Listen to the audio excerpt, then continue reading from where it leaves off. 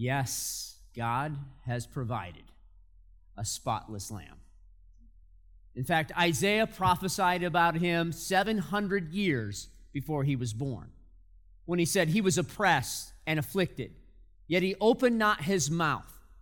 He is brought as a lamb to the slaughter, and as a sheep before her shearers is dumb, so he openeth not his mouth.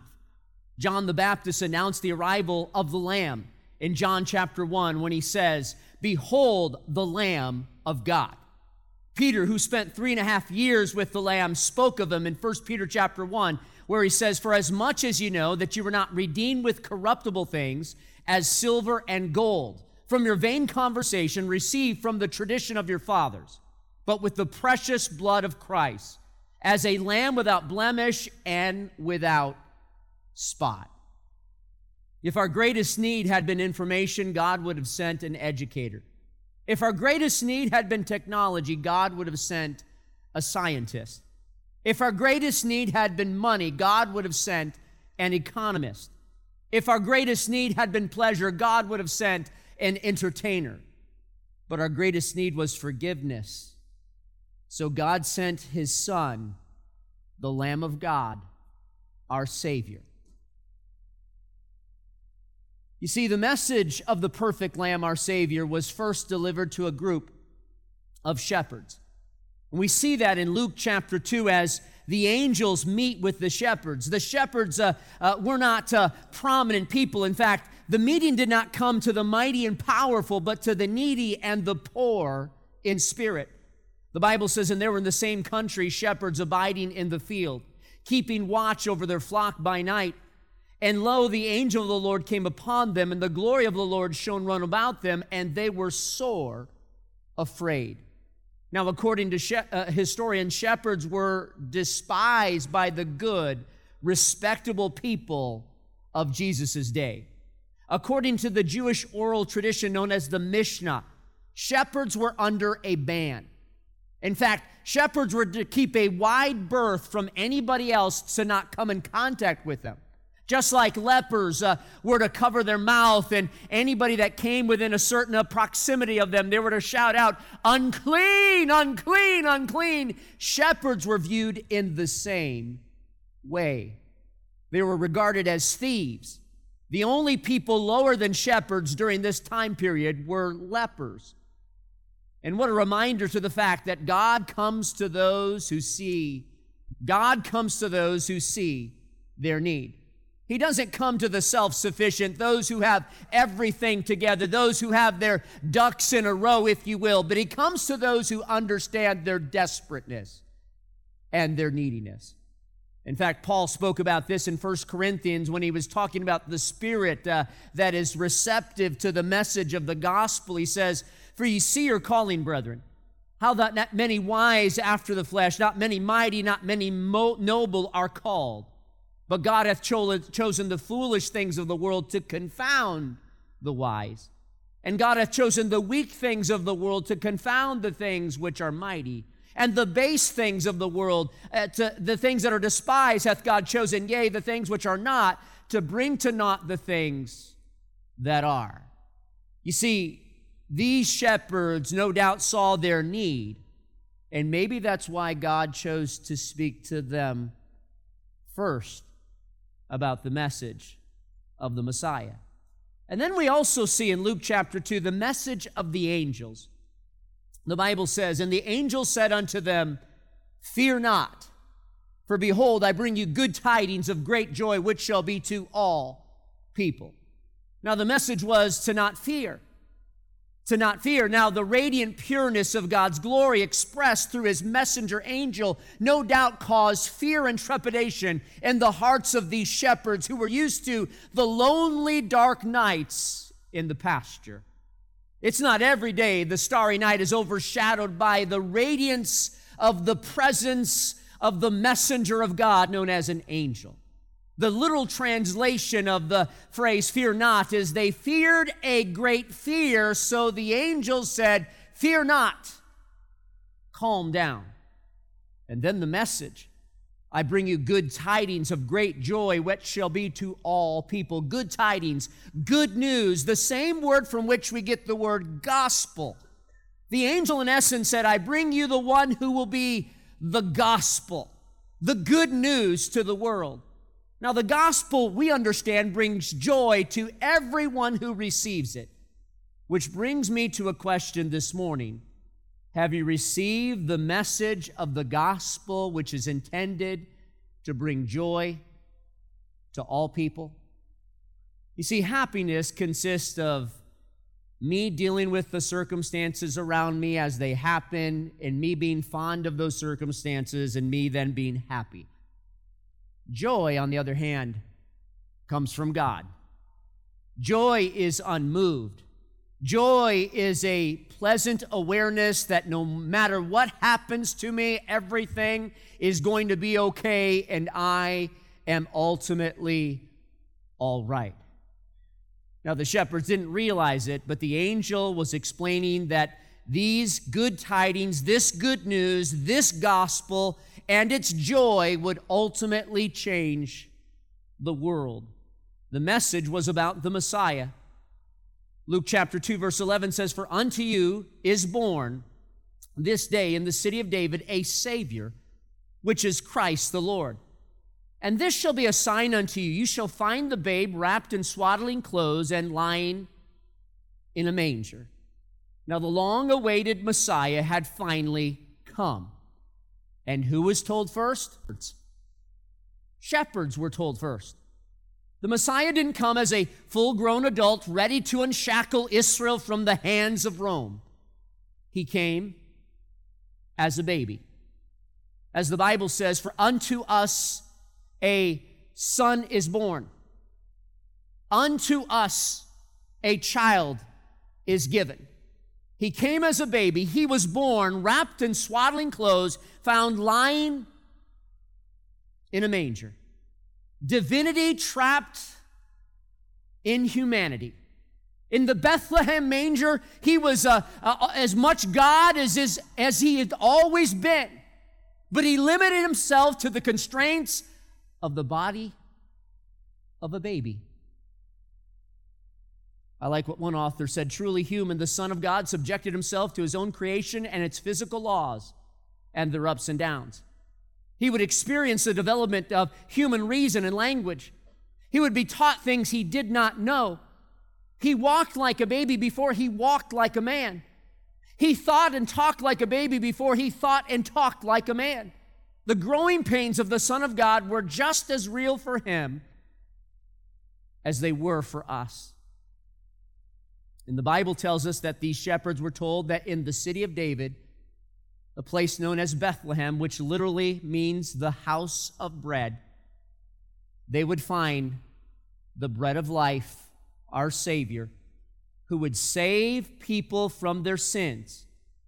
And here this message was first brought to those that were despised by the rest of the world.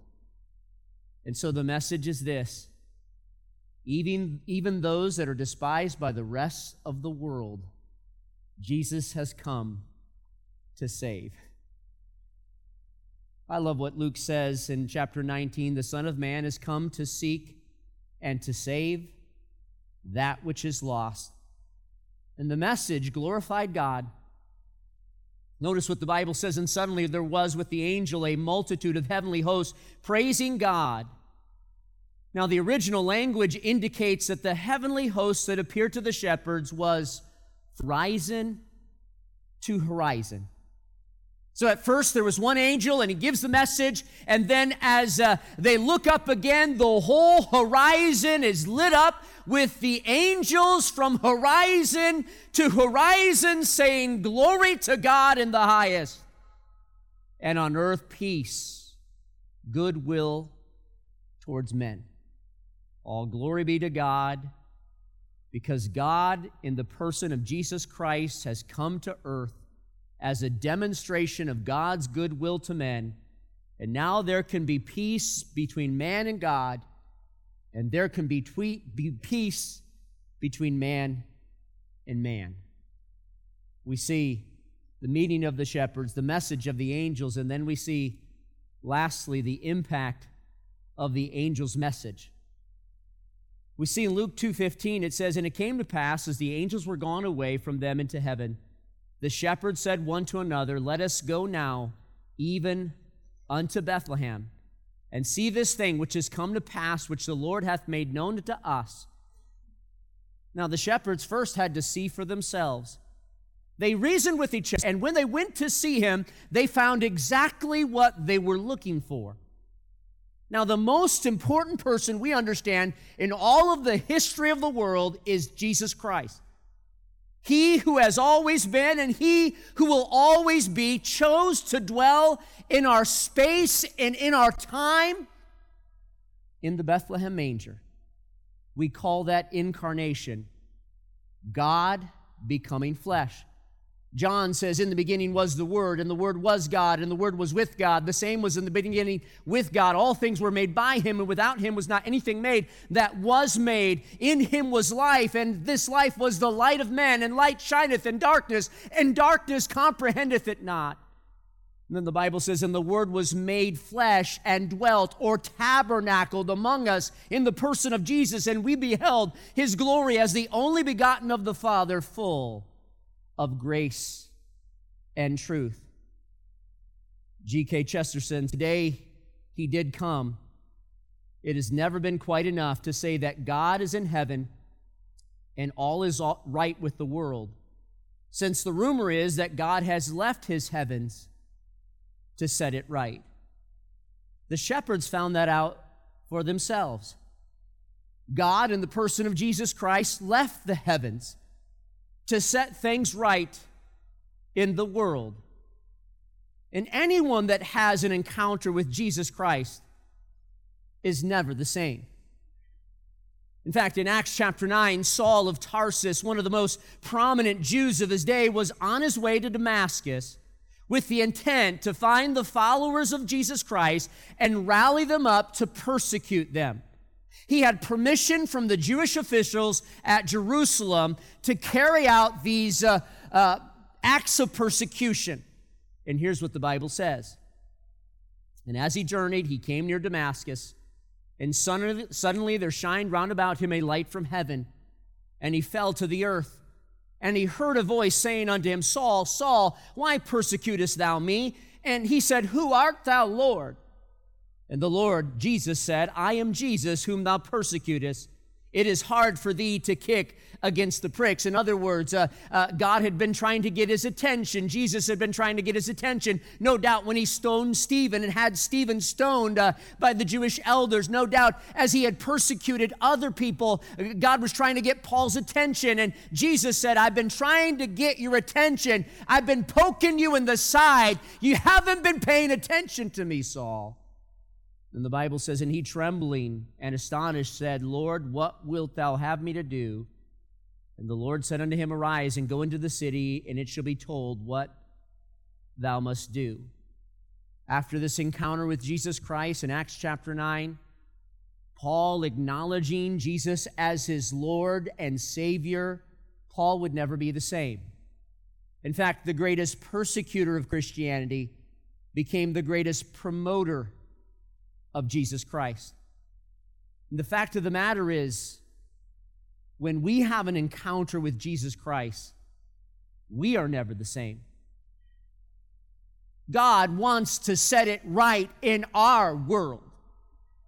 And if you've not had an encounter with Jesus Christ, here's the deal. God may be speaking to you just like he was speaking to Saul. He uses creation to get our attention that he's real, he's legitimate, and he desires relationship with us. He uses his word to illuminate us to the truth of the gospel, the message of the death and the burial and the resurrection and what Jesus has done for us. And then he pricks our heart and our mind and our soul. And then we have an opportunity to choose or reject as the Holy Spirit is trying to illuminate us, enlighten us, help us to respond to the truth. And then as Christians on a daily basis, we make a choice.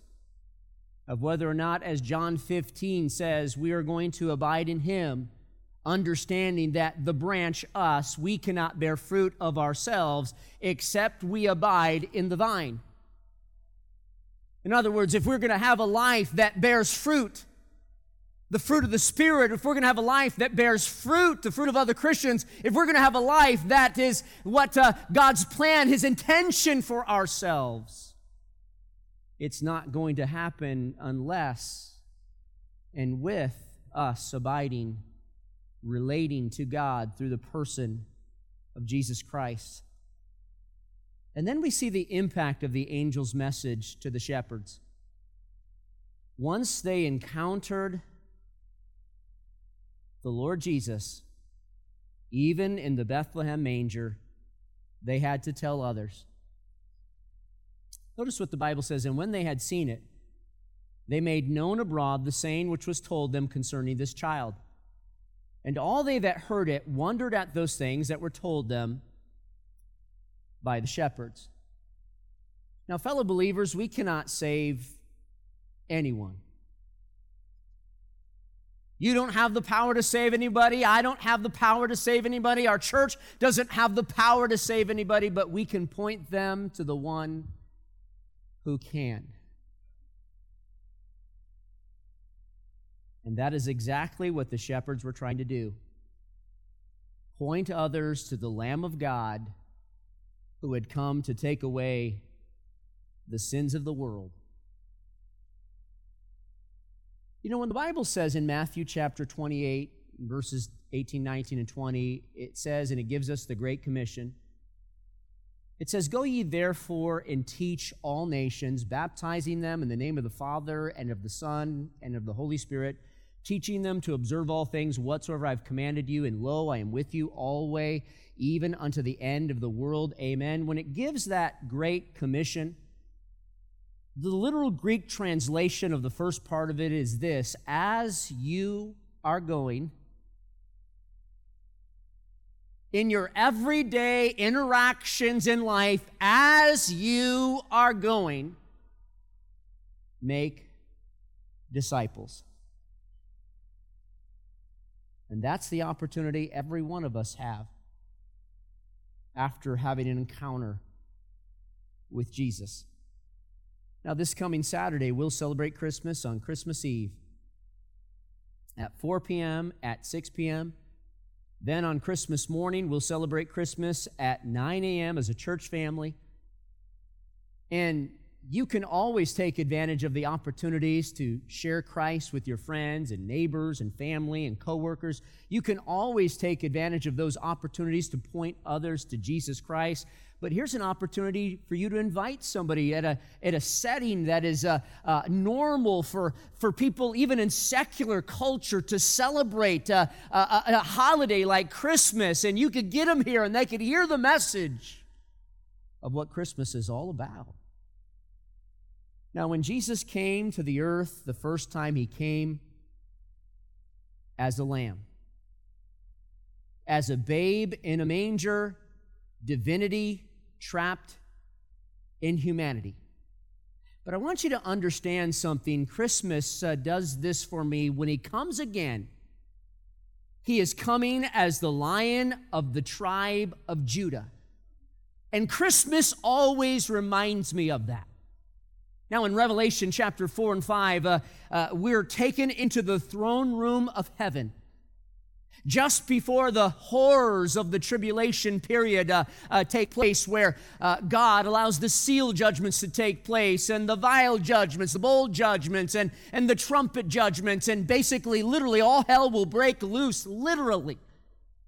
And those things, those judgments will be used to purge the world. And then in the end, in Revelation chapter 19, Jesus will come to take and claim the earth as his own.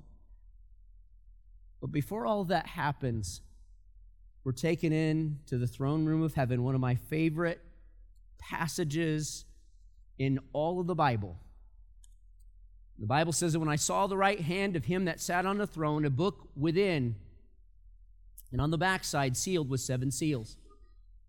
And I saw a strong angel proclaiming with a loud voice, "Who is worthy to open the book and to loose the seals thereof. Many would say that the book represents the title deed of the earth.